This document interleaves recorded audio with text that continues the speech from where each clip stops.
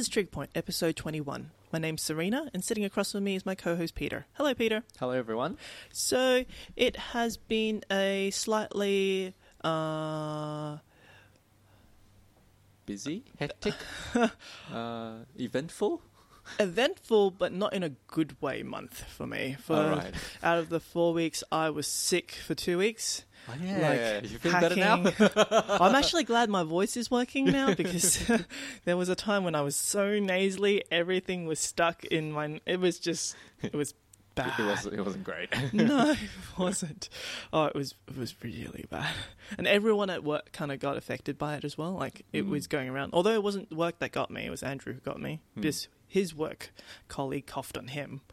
And he had it worse, to be honest. He was down for 3 weeks. So, oh, wow. Yeah, normal cough medicines doesn't really help. Like, hacking cough, you go to sleep at night and you wake up and you feel like your lungs is going to come out.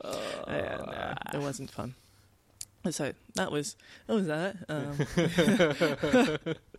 So I'm like, oh, Peter wants me to record next week. Let's hope my voice and everything is back. Otherwise, he'll have to carry the whole show. That's not going to happen.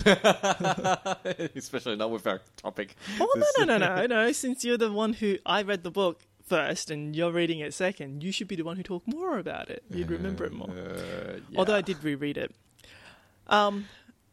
Another thing that happened was WWDC, the Worldwide Dev Conference, the Apple conference. Mm-hmm. And that happened while I was sick, so I didn't actually realize it was happening until I woke up and I saw on my micro.blog feed that it was going on. I'm like, oh, crap, I'm so sick. I didn't even get like all excited about this, all the new features that were going to come out. So I've been playing around with iOS 12 beta, which was kind of fun. Peter has no interest in this whatsoever. No. I was showing him like the new Memoji where you could get to, create an avatar with, your face and everything, so you could use FaceTime with your Animoji face, or when I could send him short messages with an Animoji thing. And here I'm just going like, why would you want to do something like that? Like, the whole point of doing FaceTime, isn't it so I can see you? Yeah, but not like your emoji. No. But then the thing is, if I wake up and my hair's all over the place, I haven't washed my face yet, and like I look terrible, I could put my Memoji on. When that happens, I just call and not do FaceTime. No, but the idea is if you called me, then I could just use that instead of like, hanging up on you and then calling you and then explaining the situation why. But unfortunately, I've only tried this feature twice. Yep. One with you and one with Cleo. Yep. And you both have terrible internet connections. Right, so neither of you can see my face. And I'm like, oh, God damn it. If anything, it was worse because with Cleo, she saw my real face because the other one wouldn't go through yet. Yeah. So she saw how disheveled my hair was. And did she go like, what? Well, the thing is, all she saw was my face in one static position, right? Because nothing updated. So it just had that one expression for the whole time we were talking on the phone. Because she's in China right now. Oh, okay, yeah. And she was behind a VPN and all that sort of stuff. So everything was so slow. And I'm like, the whole point of me calling you was to try out this feature that you can't even see. It's like, yay. But the thing I think I have more fun with, okay, Memoji might be a bit like gimmicky and only for the people who likes to play with the Bitmoji. Have you heard of Bitmoji, the app, the one where you could create stickers all with your face on it? Like you create your own avatar and you put them in all the different situations, whether you're sleepy or whether you're at work or whatever, and you create stickers. Okay.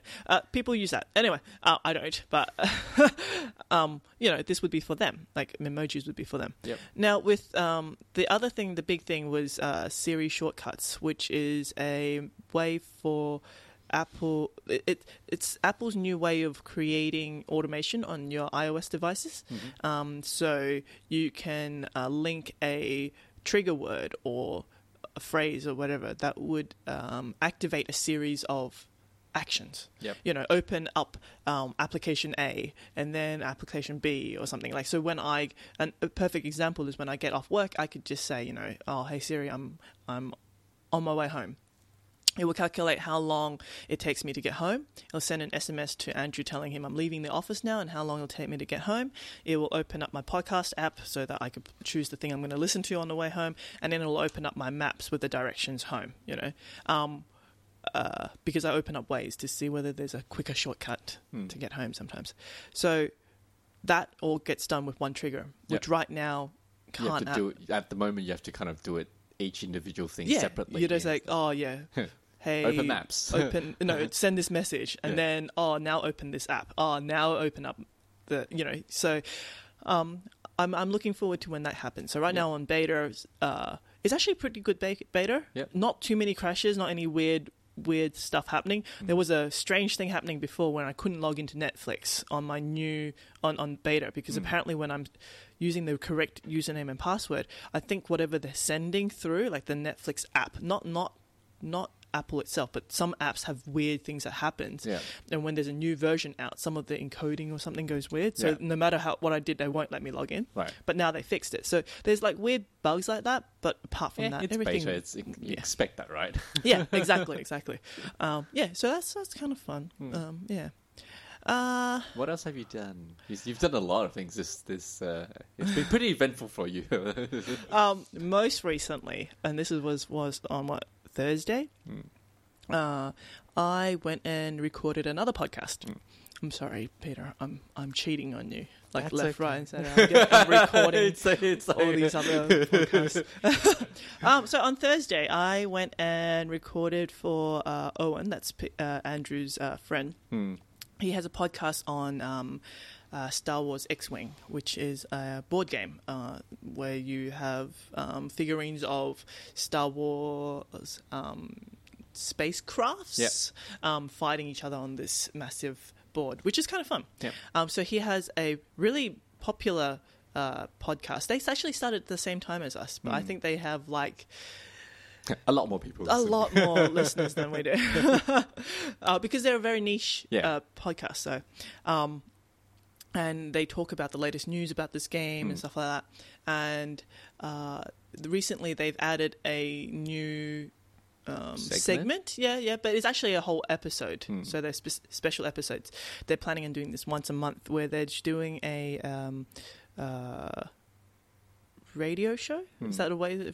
Radio theater. I don't know what So it's a story set in the Star Wars universe before the original episodes and stuff like that. Yep. And it's not got anything to do with any of the Skywalker family, which is refreshing. And it's about this one guy who plays both sides of the war. He helps the Empire, but at the same time he might help the rebels. Or you could say he doesn't help either side, he's just helping himself, and whichever side gets him out of trouble, he'll help. So there's 2 episodes already, but my character gets introduced in the 3rd episode. This story is called the podcast called Hell of a Pilot. And I'm not allowed to talk about what my character is, because she's a new character that gets introduced and they want to keep it a secret. But I am not a good guy. Really, Serena? That's such a surprise. Well, I'm not a main character. Like I'm not. I don't think I'm the big bad. But I'm one of the baddies, apparently. So it was really fun because it's all scripted out. Unlike this one, where we barely know what we're talking about until, when we sit down. It's all scripted out. The script is amazing.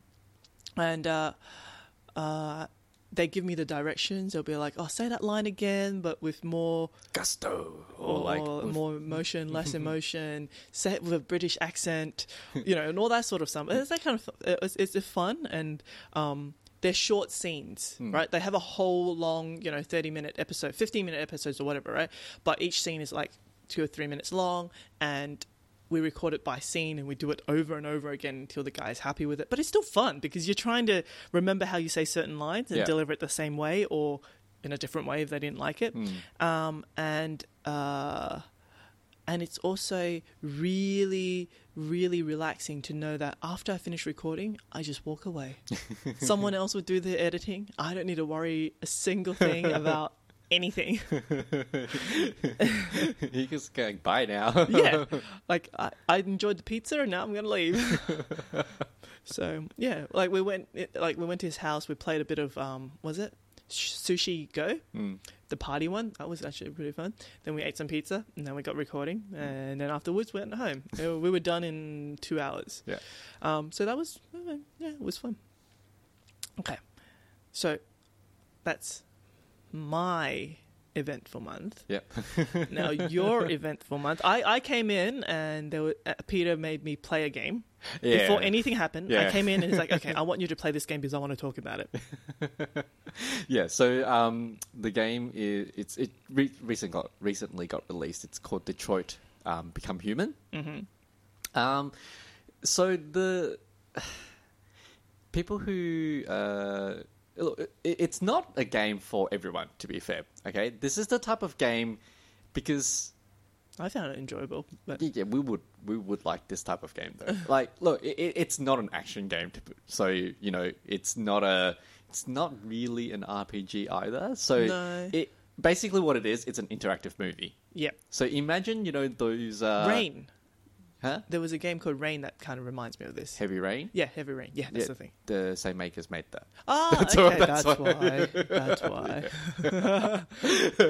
why. Yeah. So people who don't know, Heavy Rain and Beyond Two Souls, and this Detroit Become Human is all made by the same company, Quantico Dreams. So the premise is we're living in a world where androids Exist. and they do all the, you know, boring tasks for humans. They're slaves. They're slaves, basically. But it talks about how some of these androids starts becoming deviants. They basically start acting out. And the question is then... Have a mind of their own, and they decided that they don't want to do all these boring tasks that we've assigned them. not necessarily like that, but... They want some rights. Okay, so there's 3 characters, and one of the character is like that. Like he's like going for, I want rights for androids and stuff. But so one character does that. One main character is all she cares about is trying to protect this little girl. Okay. Because she was in charge. Like she was the household robot. Yeah, right? she's the caretaker. She's the caretaker. But then she sees the father abusing her, and then she basically breaks out of her order and kidnaps the kid. Well, basically, Yeah. You know, they run off. Yeah. They become fugitives. Yep. So that's You know, that was what I was thinking when I played this first scene, and Yeah. you said that. Okay, so this first scene is that this android walks into a crime scene, and you find out that this android is a negotiator, and that there's a hostage situation. And as part of the first chapter that Peter made me play, but suggested I play, is that you as an android walk into the scene and you're trying to figure out what happened. Yeah. So you look at clues and you kind of figure out why this android acted out and why he's now taking this little girl hostage.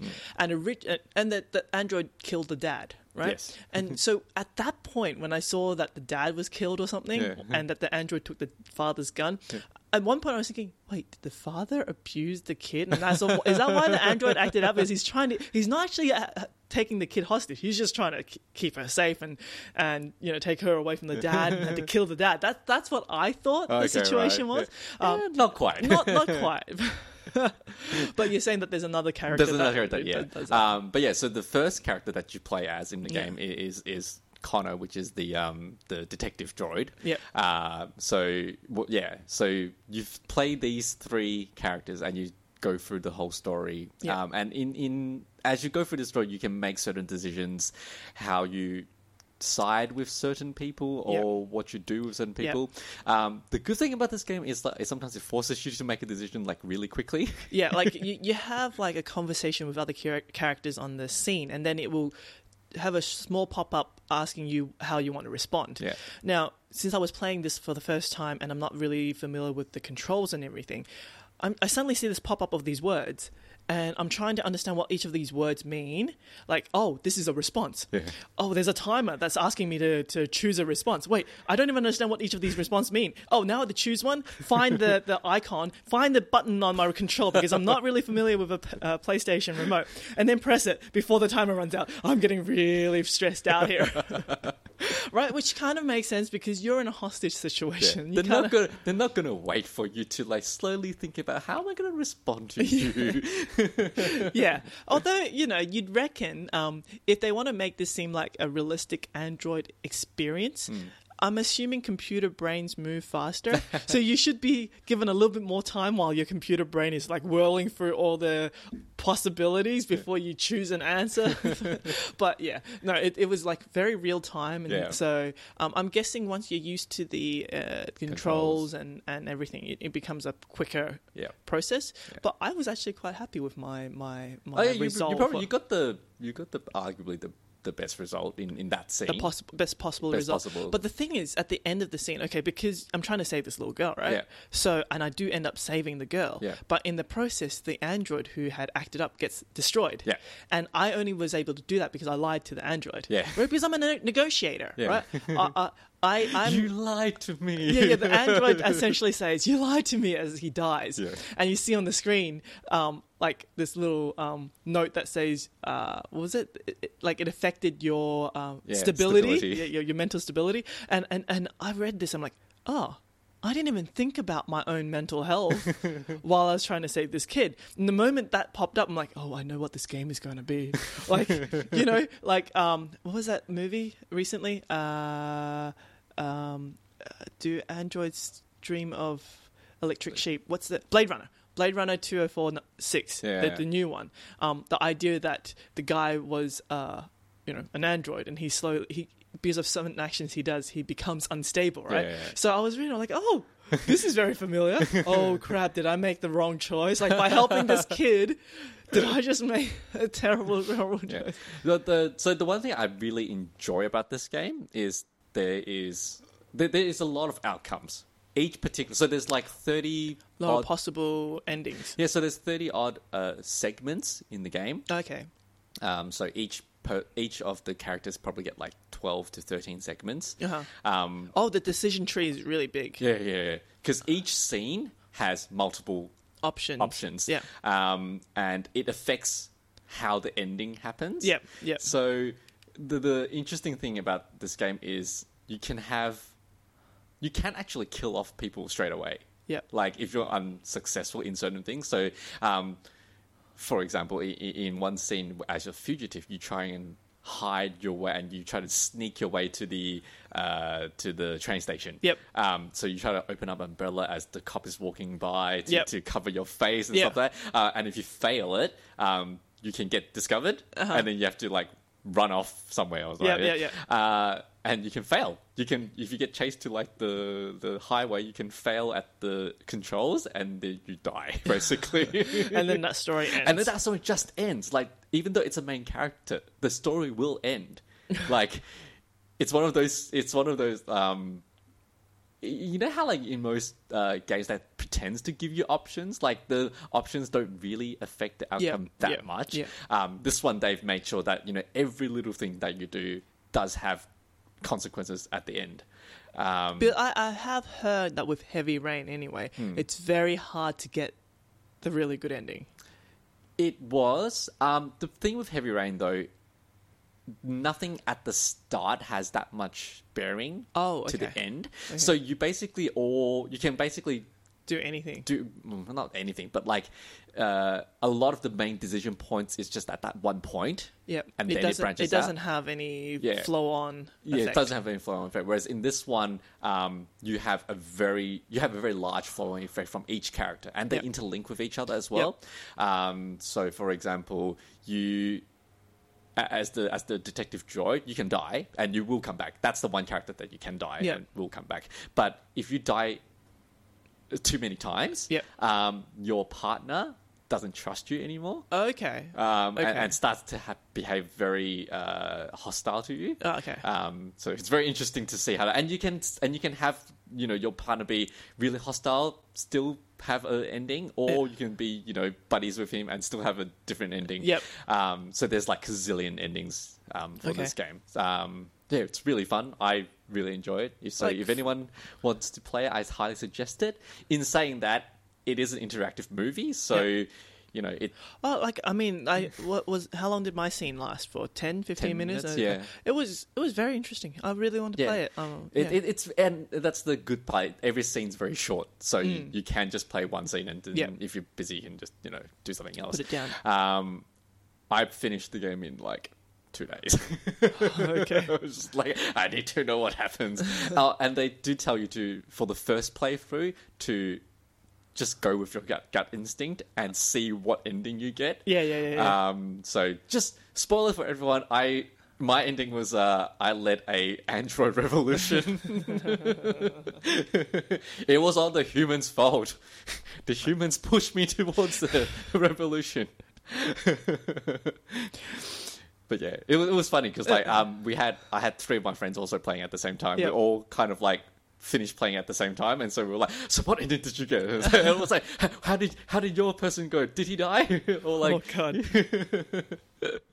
Did they all have similar endings or no? We all different? got very different endings. Oh, okay. I had like a successful rebellion. Yep. My friend had a peaceful march, but then got killed.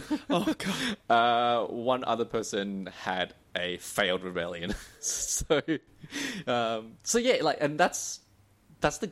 I mean, to be fair, most people probably would have a similar walkthrough for most of the game. Yep. But every little decision also makes a bit of difference. So it's very hard to get the exact same ending as another person. Okay, like on a side note. Yeah.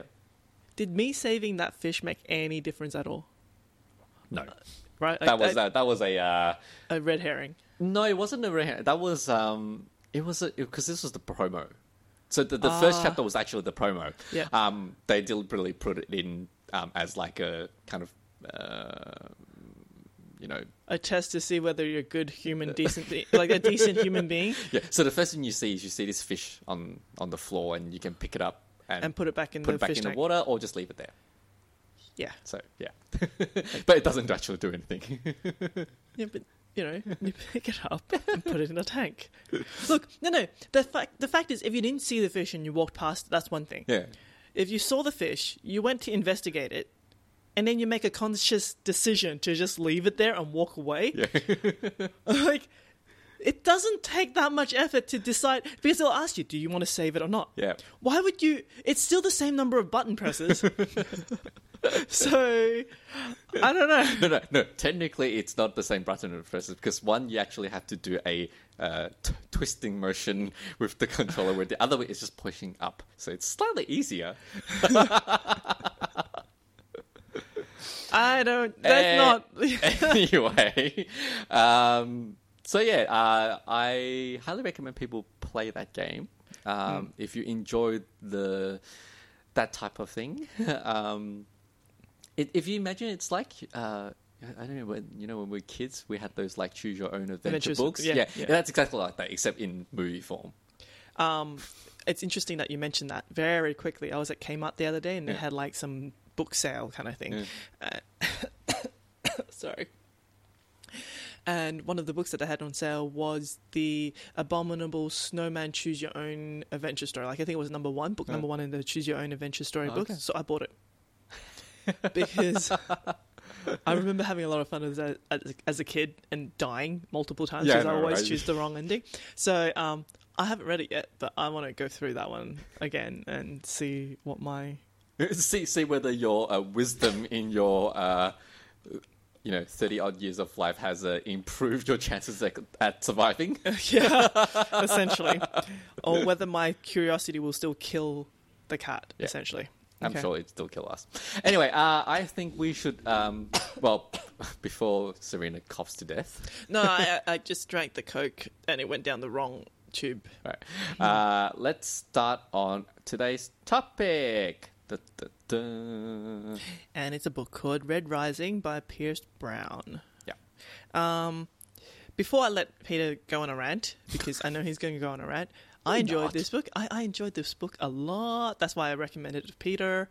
Peter started off very positively, and I was like so happy because he's like, oh, you know, I think I might enjoy this book, and I'm like, yes, you know, I recommended a book that Peter doesn't completely hate, and then I know, to be fair, most books we have, it's only the one that we disagreed with. My book that we disagreed with, right? I'm trying to remember what other books we did. Or the one that we both hated, Secret. S. Dot. Oh yeah, I liked Enders. Yeah. Actually, which other books did we do? I can't remember. Oh God, I can't actually remember. You know, we've only done 20 episodes. You'd think we'd remember this. Actually, I think that's The Dispatcher. I like You that. did you? Yeah, Oh, okay. that was because you it was didn't- the you read. di- It yeah, was but the- you didn't like audiobook. I didn't like audiobook, but I liked The Dispatcher. Okay. Yeah. Anyway, yeah, Red Rising. So, do you want to talk about the premise? Okay, yeah. Well, as I said, I like the story, and Peter doesn't, and I was kind of disappointed. Premise of the story. It is in the future. It is set on Mars, and there is a society that is structured around color. Like, there's a case system kind of thing. Each different color does a specific kind of job. Yeah. Yeah. So there's the reds, which is supposed to be right at the bottom rung. Not that they really know that. Like, well, they kind of do, but they were told that they're the backbone of society, that they are mining the depths of Mars for this resource that the whole galaxy runs on. Like all this a kind of fuel, a fossil fuel kind of thing, that everything requires.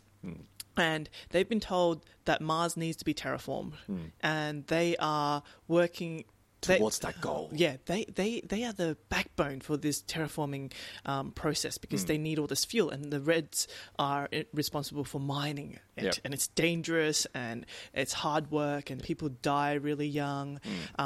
And so this is a group of people that these are people you start off with, right? You think that they need to terraform this place, and except the main character finds out that essentially they've been lied to. Mars has been terraformed already, a while ago. quite a while ago.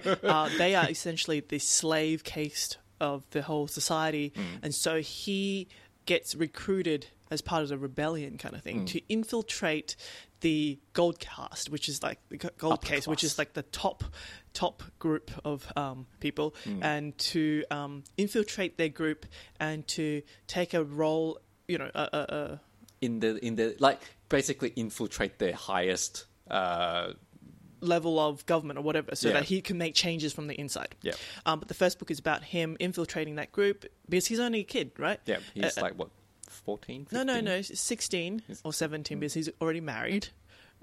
And he infiltrates their school to go to school with these other kids, essentially. Because if you graduate from this school with flying colours, then you are on a rocket path to you basically come out of the institute and be offered a, you know, to the lead of your own fleet or something. Yeah, and he wants to do that. So the book is the book cover actually says it. It's a bit of Ender's Game. Yeah. You know, like he's trying to win people's hearts as he's trying to become a leader amongst them. It's a bit like Hunger Games, because you're in this school where people get killed if you are not good enough, essentially. And so I think it's actually quite accurate, that description. No. And I think Peter enjoyed a lot of it until it got to Hunger Games section. Yeah. Okay, so look, the way it's described, like that, was really captivating for me. Yep. Like, that was like, oh, that sounds a story that I would love to read. Yep. And for the first half of the book, I really enjoyed it. Yeah. Where you meet Darrow, who's the main character, and then you see him figuring out that they've been lied to, and then he basically transforms himself from a red to a gold, and then learns about the society and then tries to learn how to fit into the society as a gold, because obviously he knows nothing about this world. Oh yeah, because here when you say the different colors, it's not just a color that's been assigned to you. You actually are physically different. Like as a red, he's like tiny and small. But as a gold, they're genetically modified in a way. They've been enhanced so that they.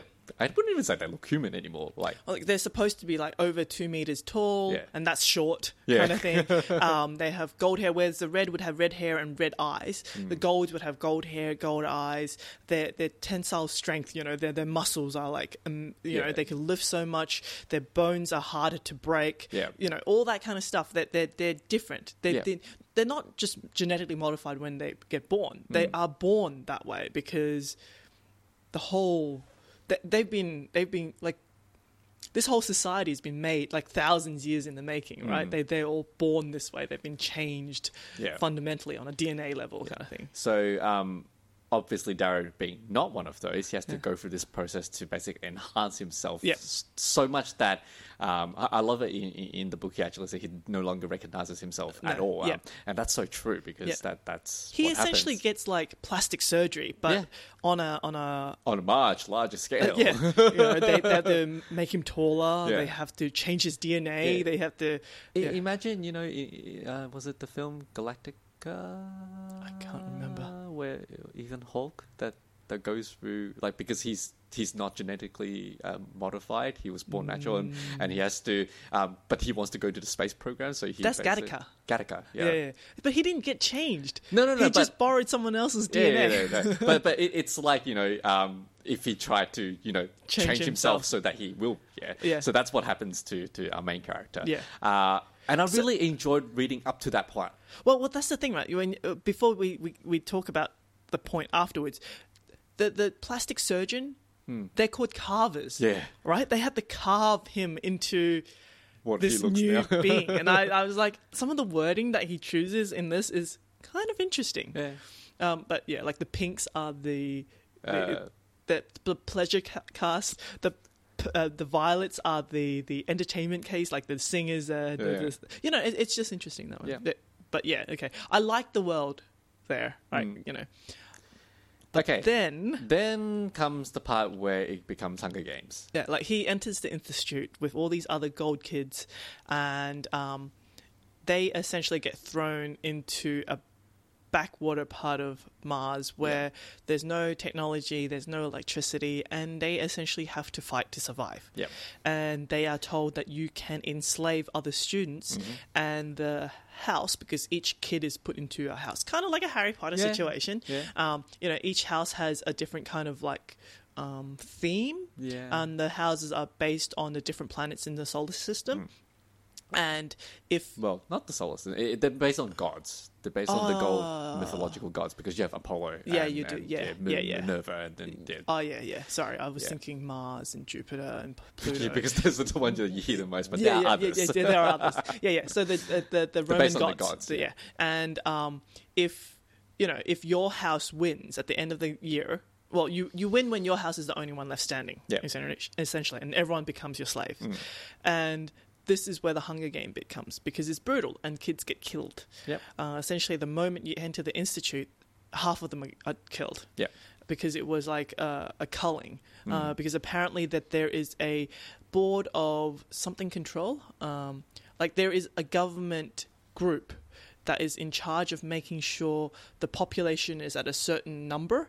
And out of that population, a certain percentage of them is a really high... like gold. How much percentage of it? Yeah, they're the cream. Cream of the crop. Like how many of them are allowed to survive and how many have to die? And this institute is part of this big culling process, right? They have to make sure that only 50% of the kids survive, or less than that, or whatever. So even though they're all kids of other golds, not all golds are created equal. They actually have word for it. Like they call them bronzies. Like if you're not gold enough, you're a bronze. And the likelihood of you surviving if you were a bronzy is not very high, unfortunately. Look, so yeah, so they go. So he gets into the institute. He gets assigned a house, and then he starts, building relationships within the house, and then they start making, strategics to take over other houses, Strategies, yeah. and whatnot, which is fine. The problem, and this is also where part of the end of game thing happened, because he has to convince other kids that he is worth following. Yeah. So within each house as well, there is the primus. Yeah. And basically The leader of the the house. leader of the house. And you can do certain things that will give you points to become primus. Yeah. And so each of the potential candidates will try to do things so that they can increase their own chances, right? And he tries to convince others that he's the one that they should follow. Yep. And there's a bit of like internal politics here. Yeah. Like the idea is that because he's part of House Mars, and one of the things was a lot of different houses, the primus get chosen very early on. Yeah. There's a lot of structure. They get time to organize. And the idea is that House Mars always have trouble with this because there's a lot of infighting. Everyone wants to be the alpha. Yeah. And so they normally destroy themselves Yeah. before they could. They're never a threat to anyone else because they always destroy Mars is the dud house, basically. Yeah, essentially. Like they're full of anger and they all burn out before the end of the year, kind of thing. Yeah, they apparently, the Mars house is known to do that, and people who get chosen to go into Mars house are the people who has that aggro. Yeah, like they can't control themselves. Oh, here's the thing. One of the main tenets of being a gold, like a upper class gold, not a bronzy, not a pixie. There's like all these different words. That like to be an iron gold is to be able to control yourself. Yeah. Right? It's all about self-control. You don't overindulge. You don't, So part of Mars, the problem with Mars is that they indulge. Yeah. Right? They can't control their own anger. Yeah. They can't control their own greed or their ambition. And that's why they're always looked down on, in a way. What I find interesting about this is that Darrow goes into this institute or this environment or this society thinking all golds are the same, right? They're the top dogs, right? We all have to listen to them. They're all bad guys and stuff like that. And then when he enters this world, he realizes even within that world, there are like a case system. Just because you're a gold doesn't mean You're the top. you're the top, right? You can be looked down upon for not being gold enough. Yeah. And like he goes in and people look up to him in a way because he has been carved into one of a really good specimen, maybe you could say that. Yeah. And he's also really smart. Yeah, I would highly challenge that thought there.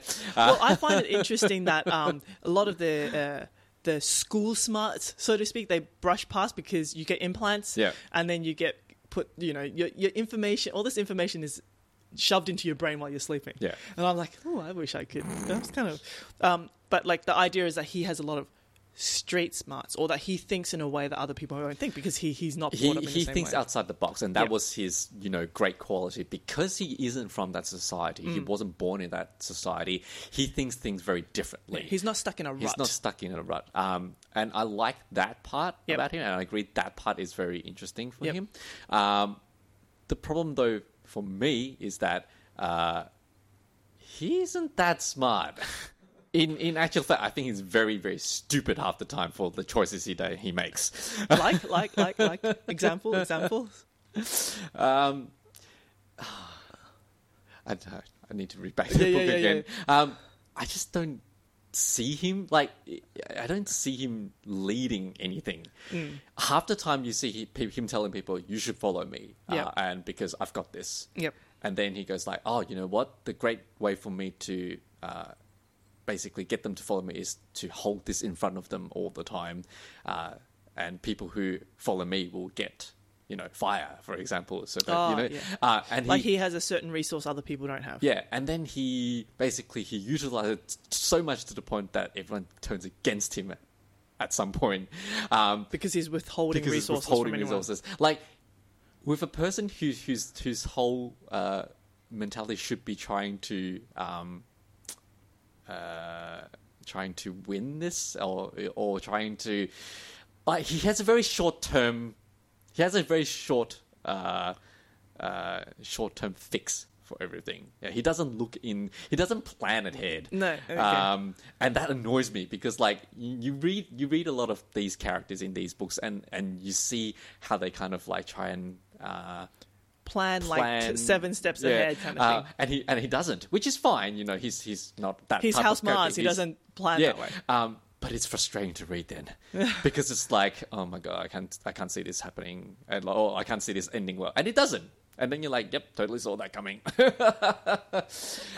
So, in story wise, I up to the part where he goes into institute, I really enjoyed. Yep. I thought it was really well written. It really gave the world a very good depth. Yep. But then when he goes into the institute, it's like the story he regresses, and then everything that he's learned and everything that he's doing to get to that point suddenly takes a back seat, and then he goes into this Lord of the Flies mentality, and it feels very messy to me. Okay. And reading, and there's a lot of fight scenes in the second part of the book where he's in this ninja, obviously because they're fighting with each other. I find all of his fight scenes very messy. Okay.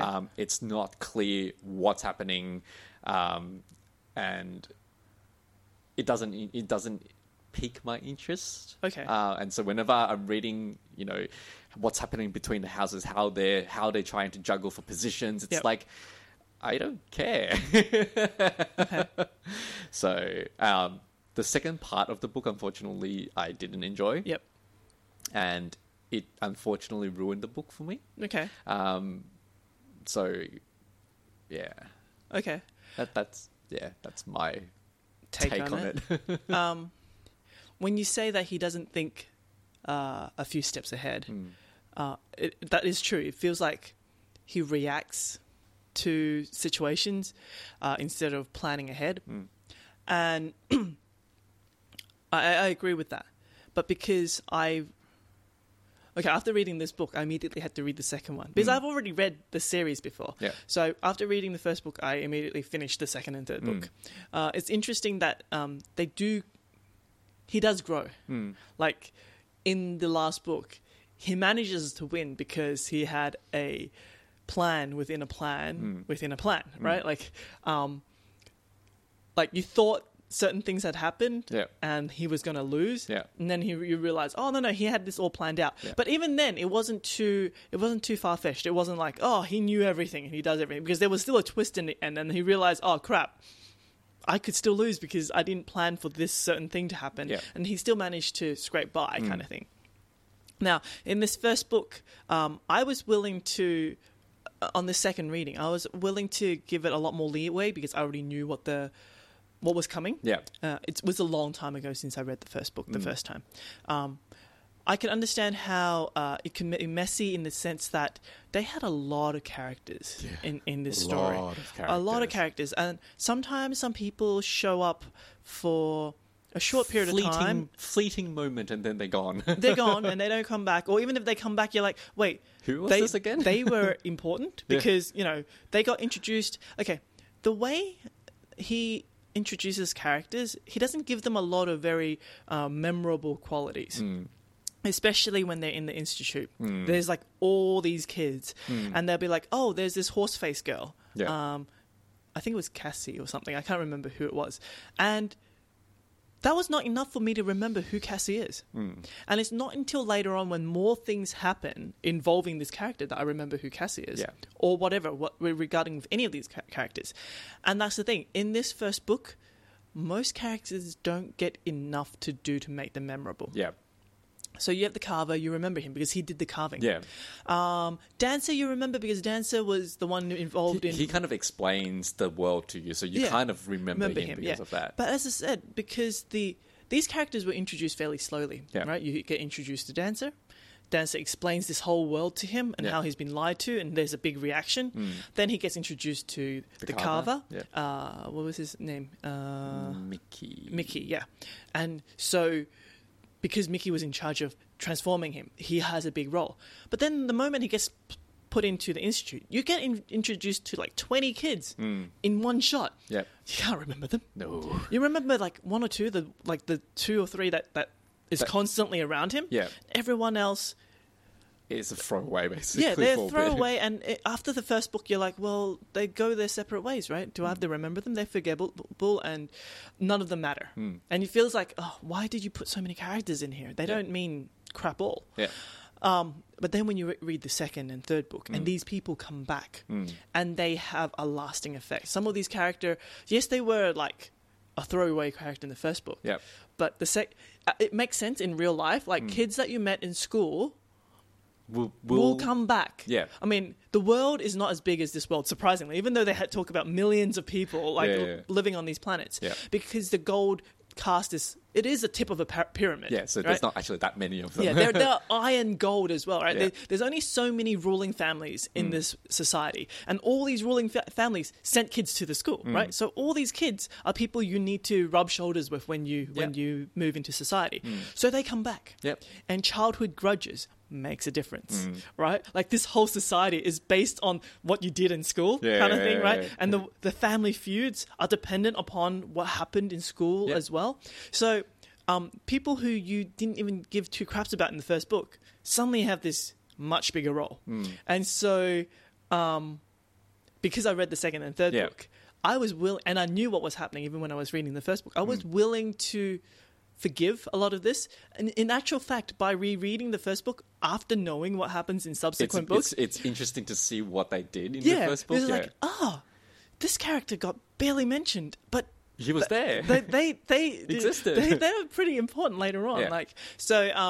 It was interesting that, one of the things that they say about writers is that they have to be very... efficient about their use of characters. They try to fit as much things in as small a number of cast as they can, so people don't have to remember that many names. And which is why sometimes when you read a book, it's like, well, of course is character C or D, because it can't be someone like 30 people off in this cast. We only want to remember these 7 people, so it's always about these 7 people. The killer in a mystery will always be one of the 7 people that we introduced at the start. Whereas in this book, they made it slightly realistic in the sense that people you meet that you think in your life, you meet someone and it seems like they're nothing, but then later on they become your other half or something, right? Like when sometimes it's possible to meet people and not understand how big of an influence they have in your life later on. And I get that. And that's fine.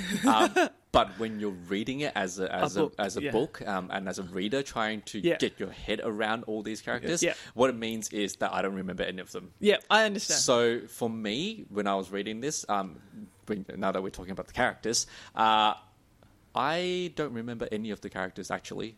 I can barely remember the 2 mains, Darrow and Mustang. Okay.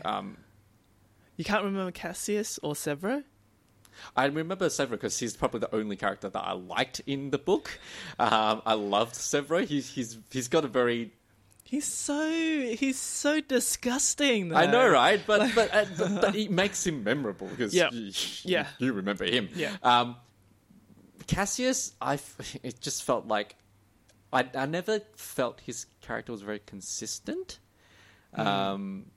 Because at the start, it seems like he's like this playboy kind of like princeling, and then later on he becomes like a really good friend. Like, we're gonna be brothers, and we're gonna, But then, he also has this sentimental side for his own brother, like his real brother. But he's also this tyrant at some point. Like his character, he felt whatever he needed to be at the time. I felt that was him. Okay. So his character didn't feel real to me as a character. And there's so many other characters in the book that I just have I don't care about. No, in the first book, there's no I wouldn't say, these characters should be given a bigger role, because there really wasn't. They didn't matter. And I'm like, it seems like there's a lot of fluff here. But at the same time, I can't see how they could have written this first book without not introducing that introducing any of them, Yeah. and then bringing them in the second Yeah. book and say, No, they were part look, of the institute. Yeah, no, I get that. I just felt like if he was going to do something like that, where Yeah. he's like, then he needs to Give them more to do. or make them slightly different from each other. At the moment, they're or as you say, introduce 20 kids, Yep. but not give them a distinction. Yep. Like, Yep. Or one-liner. Oh, she's like the fastest one out of us all. yeah, like Or that girl has a horse face. And like that was yeah, it. like I feel like if you are planning something for them later Yeah. on, like, look, I get your real life analogy, and that's fine. This isn't real life though. Yeah, This no, is a book. fair enough. Yeah. And as a reader, Yeah. I don't appreciate you kind of throwing these characters in just so that you can see. I've planned them all along. Yep, yeah. Like, No. it's lazy writing to me. Sure. I feel like, it's It's you didn't think too clearly about what they are, what they look like, Yeah. or what their personality is. But I know what I need them to do later on, so Yeah. that's why I need to put them in there first. Yeah. It feels like that to me. Sure. So yeah, I didn't enjoy it because of that. Yep. No. I completely understand that because I think the other dimension here is because you read the book. Yeah. I listened to the podcast. So I had an extra level because the voice actor gave yep. them each individual distinct voices kind of thing. This is one thing that that you mentioned, because supposedly the Reds and the Golds speak differently. Yeah. And in the audiobook, the Reds spoke with an Irish accent, yeah. and the Golds speak with a British accent, right? Yeah. Which makes sense to me now that you mention it. Yeah. I had trouble kind of picturing when they were talking, because they Yep. were saying, when he was learning to become a gold, they were telling him not to say certain words, Yeah. and like you have to speak differently, Yep. speak in high lingo. Yep, Was it? yep. I had trouble kind of picturing that at that Because time. they just say, speak in high lingo. yeah. What does high lingo yeah, mean? exactly. You're just like, I don't know, like what's high lingo? Yeah. So I think in that sense, audiobook would have helped. Yep, In that yep. sense, because they would be able to, give you something that that sounds different. Like I can hear the difference. Yeah. Yeah. So no, and also it also gave a different. It gave the history a little bit of a depth, like the idea that the Reds were like slaves. They were they were lied to. They were used, but they were a hardy people, right? And they danced even when they're like down in the luck, and they talk about the veil and all that stuff, and then you're like, wait, they're an Irish people, like then you think about the whole revolution bit, and you're like, oh, that's kind of interesting that they decided to Voice do them that, like they that. voiced them like that, because although the book did kind of mention that they were from Ireland or whatever, they didn't really like use that much. They didn't actually say no, the Golds are from Britain or anything. They didn't say any of that, but because they did use the accents, it felt interesting. Yeah. And I feel like I need to mention, because I told Peter this before, you don't really see these characters in the first book, but there are people who are in the outer planets, like past, you have Saturn and Jupiter and Pluto and all of that stuff, and they don't come to Mars for the institute. Like this institute that they're in are mainly for people on Mars. And all the stuff that they put these kids through, kids outside the belt don't go through this. Like they have a different schooling system. Yeah. It's less brutal. You don't have the rape, you don't have the slavery or any of that stuff. So it's a different community. Yeah. And the Golds out there, they speak with a New Zealand accent. And I find that kind of cute. I'm like, oh, okay.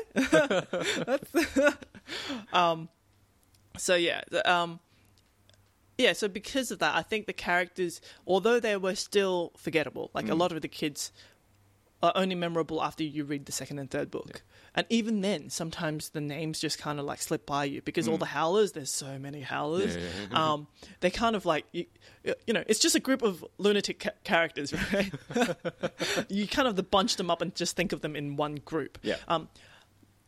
But at least it gave you a bit more to go on. Yeah. But I do agree with you on the Cassius thing, now that you mention it. he's not very consistent, because when you think about him at the start, he is the whole, oh, you know, you're a fine chap. You know, why don't you join me and my friends to go, what was it? They're going to play some sports or whatever it was.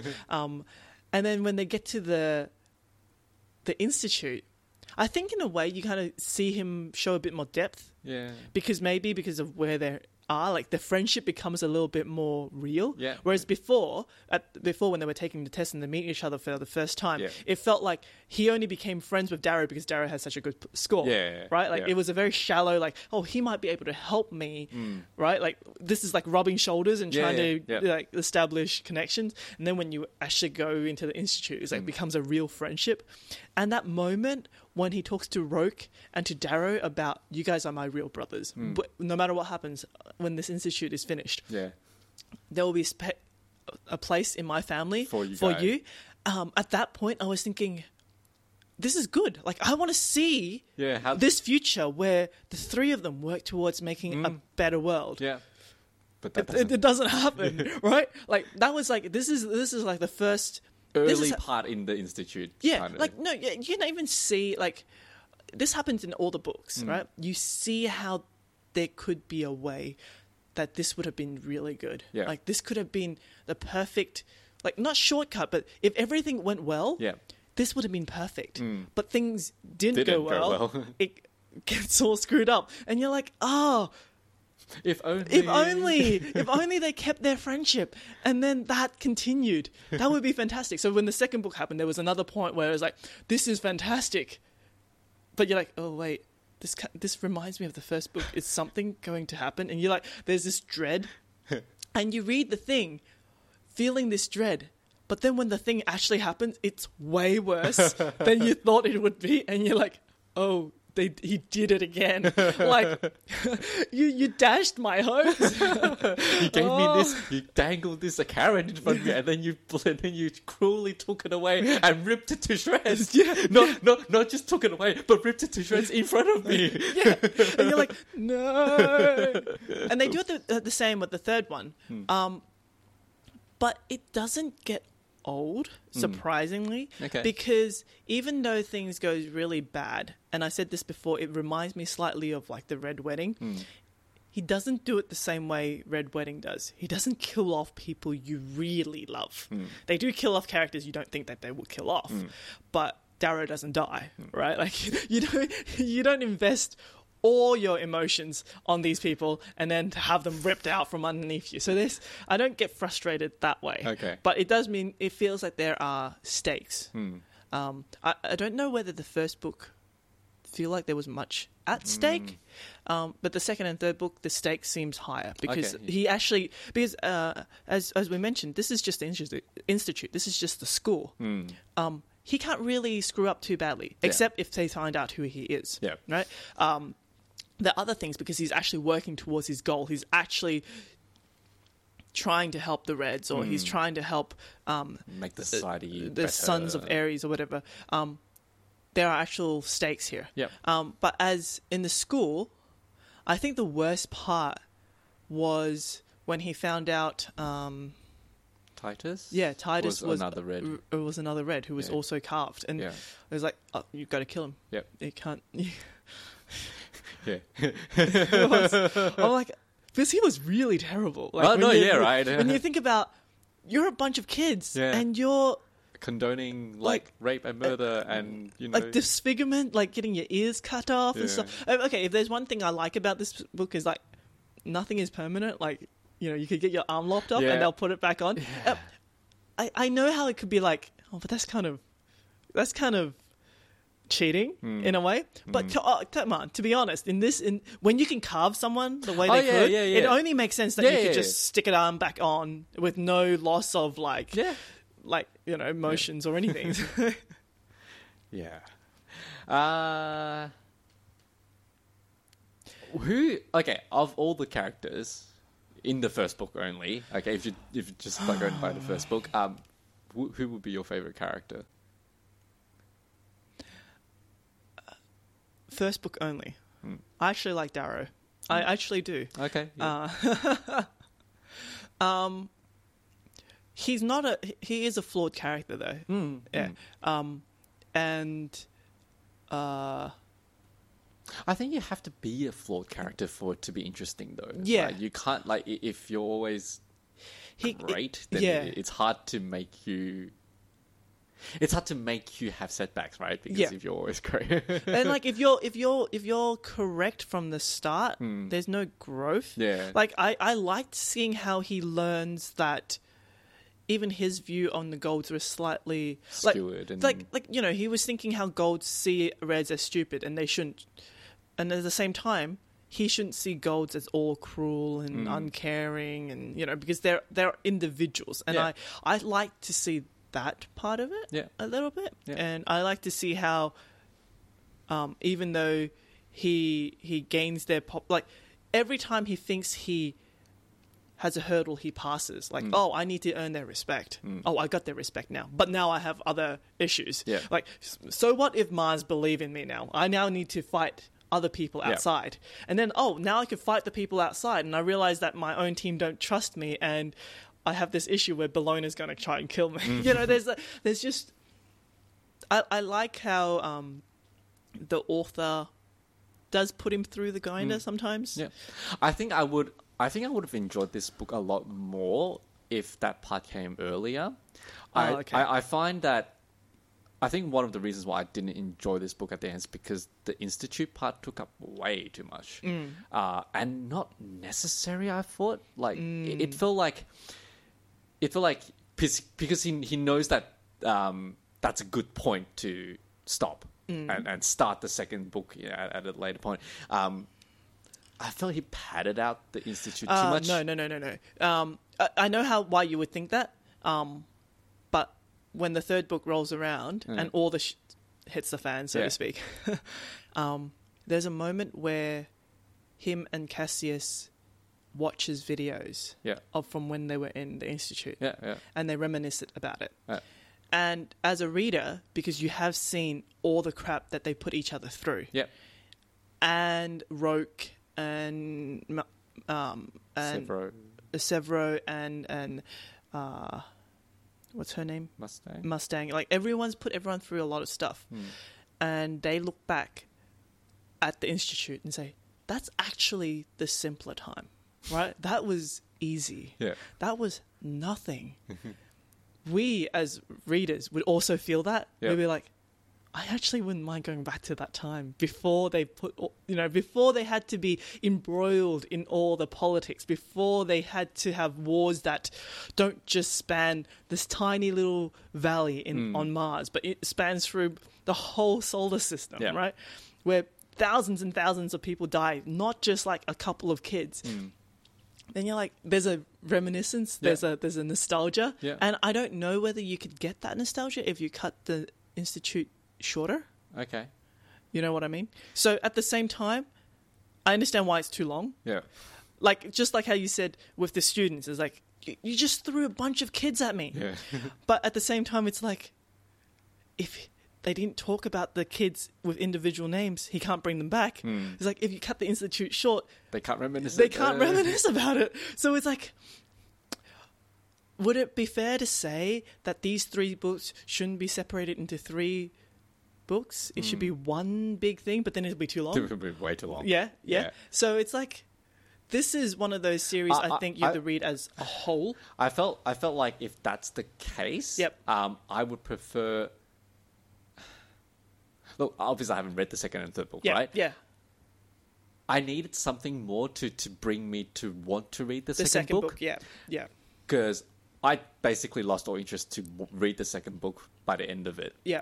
Because he finishes the Institute, they win. He technically wins for a better word.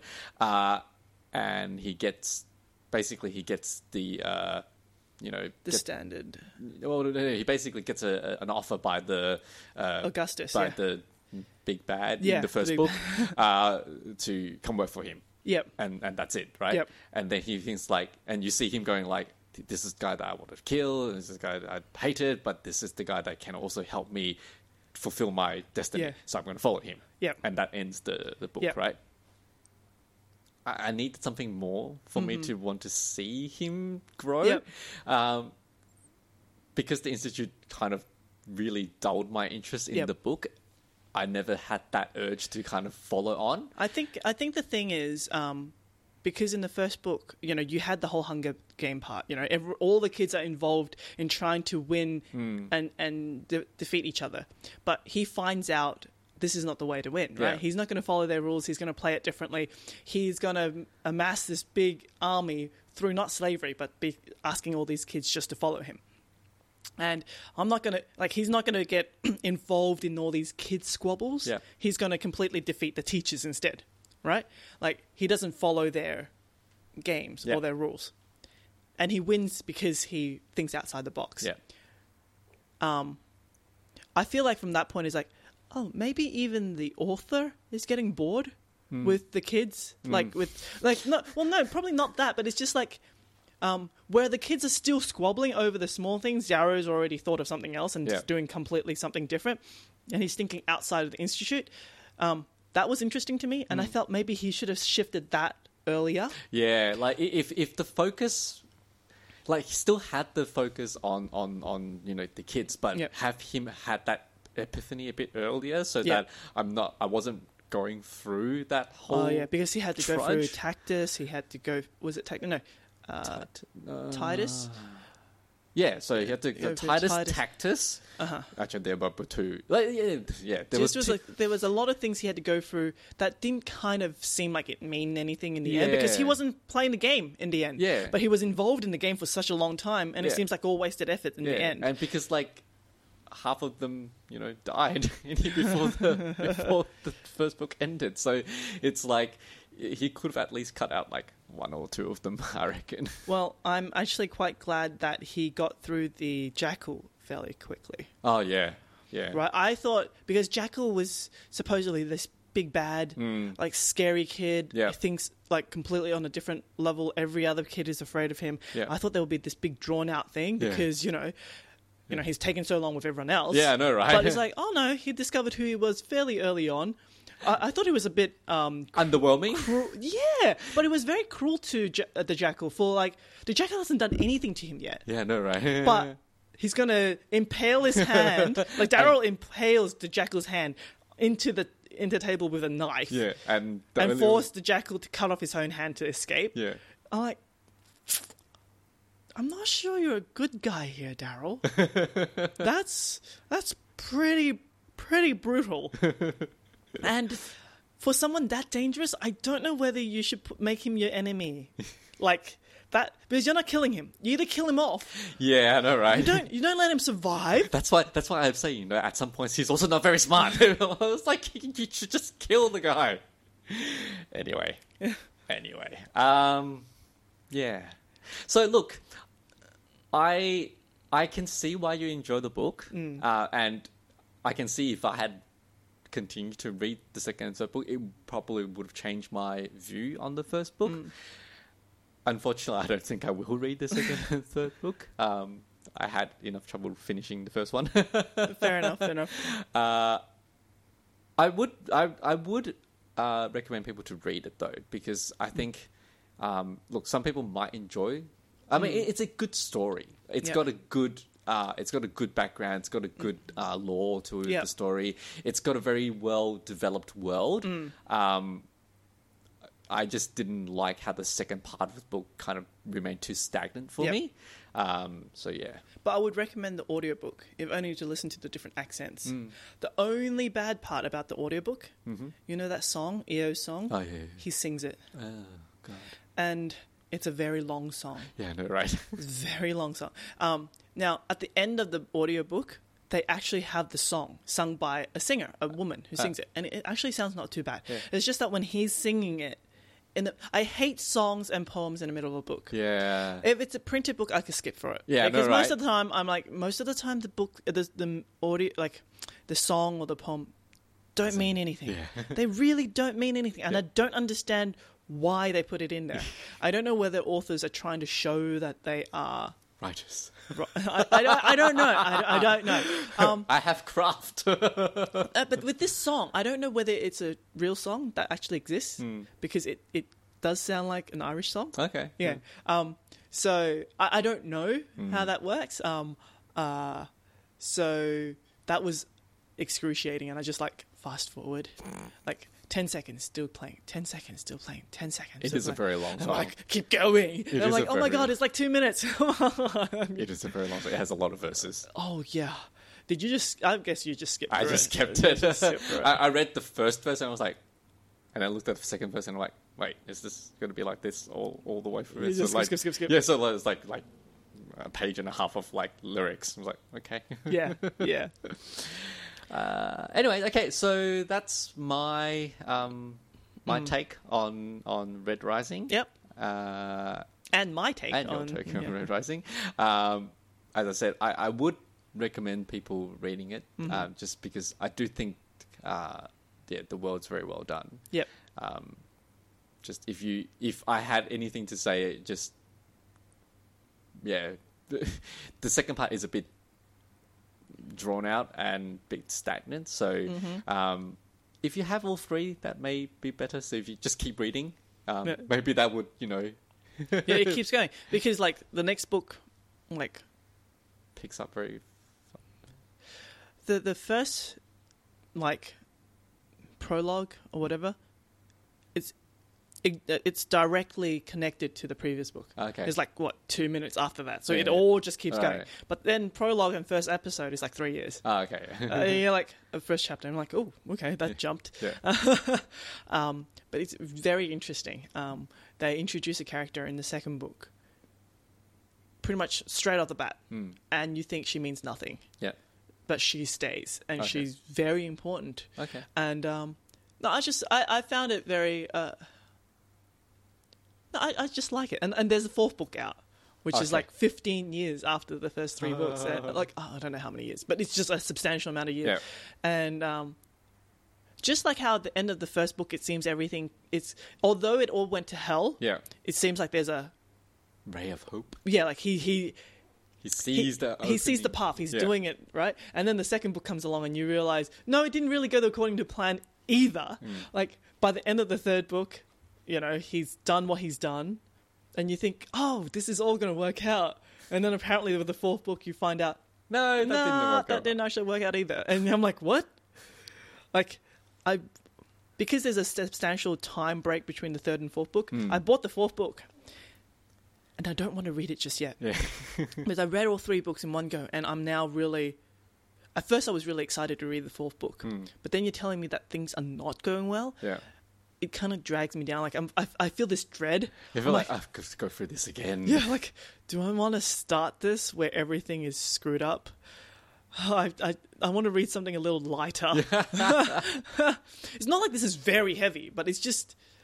It's not airy-fairy light. Yeah. At the same time. I think the problem is, if you're going to end a story in a trilogy and then you end on a particular note, as a reader, you want to hope that note continues. Yeah, it's kind of like watching Star Wars, the original, and like supposedly they all live happily ever after, and then the new stuff come out, and you find out Leia and Han Solo had divorced, whatever. Like their lives are like in shambles. Their kid has gone on to the dark side, and everything is screwed up. And that Luke is like hiding in somewhere, and you're like. That's not what I envisaged. This is not good at all. I feel like that sometimes it will happen like that. Like when a writer kind of revisits a world and they're like, oh, how can I write more on this now? Well, they have to screw up, right? Yeah. Otherwise, there's nothing else to write. Right. It's kind of like how we were saying about Jurassic Park. Yeah. I wish they didn't revisit it because it kind of was like on a good note. Like there's dinosaurs in the world.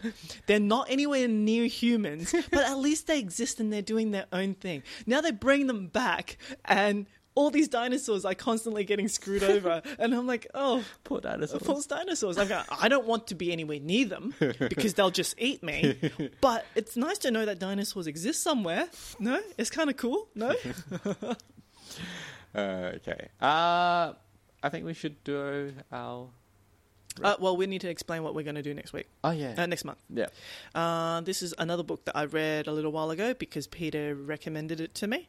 Actually, didn't recommend it. I just said I bought it because I haven't read it yet. Right. No, it's an author that It's an author we both liked. Yes. And so I bought this book a while back when I saw that he had a new series out. I was like, I liked his stuff, so let's buy it. It's a book that he had on his desk for 6 months. Yeah. That I see every single time I come to record, Recording. and I ask him how well, whether it's good. Each time he tells me he hasn't read it yet, and then I got annoyed, and I'm like, okay, I'm going to read it now because I can't wait for you to read it. So it's called Zeros, and it's essentially about a bunch of kids with superpowers. And it's kind of cool. I liked it. There was also a second book, which we could talk about, next time as well. But I think I've discovered that with Scott Westerfield, because, you also introduced Leviathan to me. Oh, yeah, That's also Scott Westerfield. Yeah. Apart from the Pretties series, I don't actually really like his other books. The Blue Hour, the Midnight Hour, whatever that one is. I never liked it. Like I've read the first book, couldn't do more than that. Yep. Leviathan, I couldn't read more than like the first 5 chapters. Zeros, I can't read past the first book. I don't know why. I think I like the author, but I don't seem to like his books very much. Yeah. I really like Pretties though. I really like that series. So I don't understand why I don't like his other stuff. So we'll talk about that next time. Maybe if I force myself to read the second book, I might like it. It's just the start of the second book that was like... Yeah. Yeah, okay. So we'll do that. So, Zeros. Actually, it's not just by Scott Westerfield. It's actually it's a collaboration. Yeah, that's true. That's true. There are 2 more other authors, which I can't remember at the moment, but we'll let you know next time. The book is right behind you right now. It's just right there. I can't read it. It's too far away. You could pick it up. Like, it's not that far. You'd reckon that Peter is a quadriplegic or something from the way he speaks sometimes. It's just right. Okay, fine. I'll put the comment. I'll put the authors in. I can live and look it up online. It doesn't matter. I'll put it in the show notes. Okay, so closing. You can find show notes where I will put the names of the other authors on our website, www.triggerpointfm.com. You can find us on Twitter at TriggerPointFM. You can email us at triggerpointfm@gmail.com. And that's it. Because you no longer... Update on Facebook. Yeah. Well, no, it automatically cross-posts to Facebook, but I'm not gonna... She's I deleted Facebook off my phone, and I have to say, I have never been more relaxed. I don't spend my time thinking, I should go and have a look and see what other people are doing right now. Or, I don't have to read other people's comments and then get infuriated at the stupidity of some people sometimes. Because sometimes you look at it and you're like, really? I wouldn't think you'd think that way. True. Because there was a thing about, there's always been, the whole...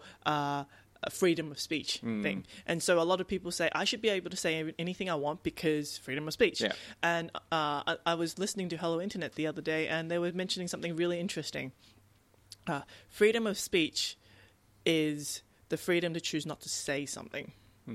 It's not the freedom to say anything. Just because you can say it doesn't mean you should, because you might be a dick.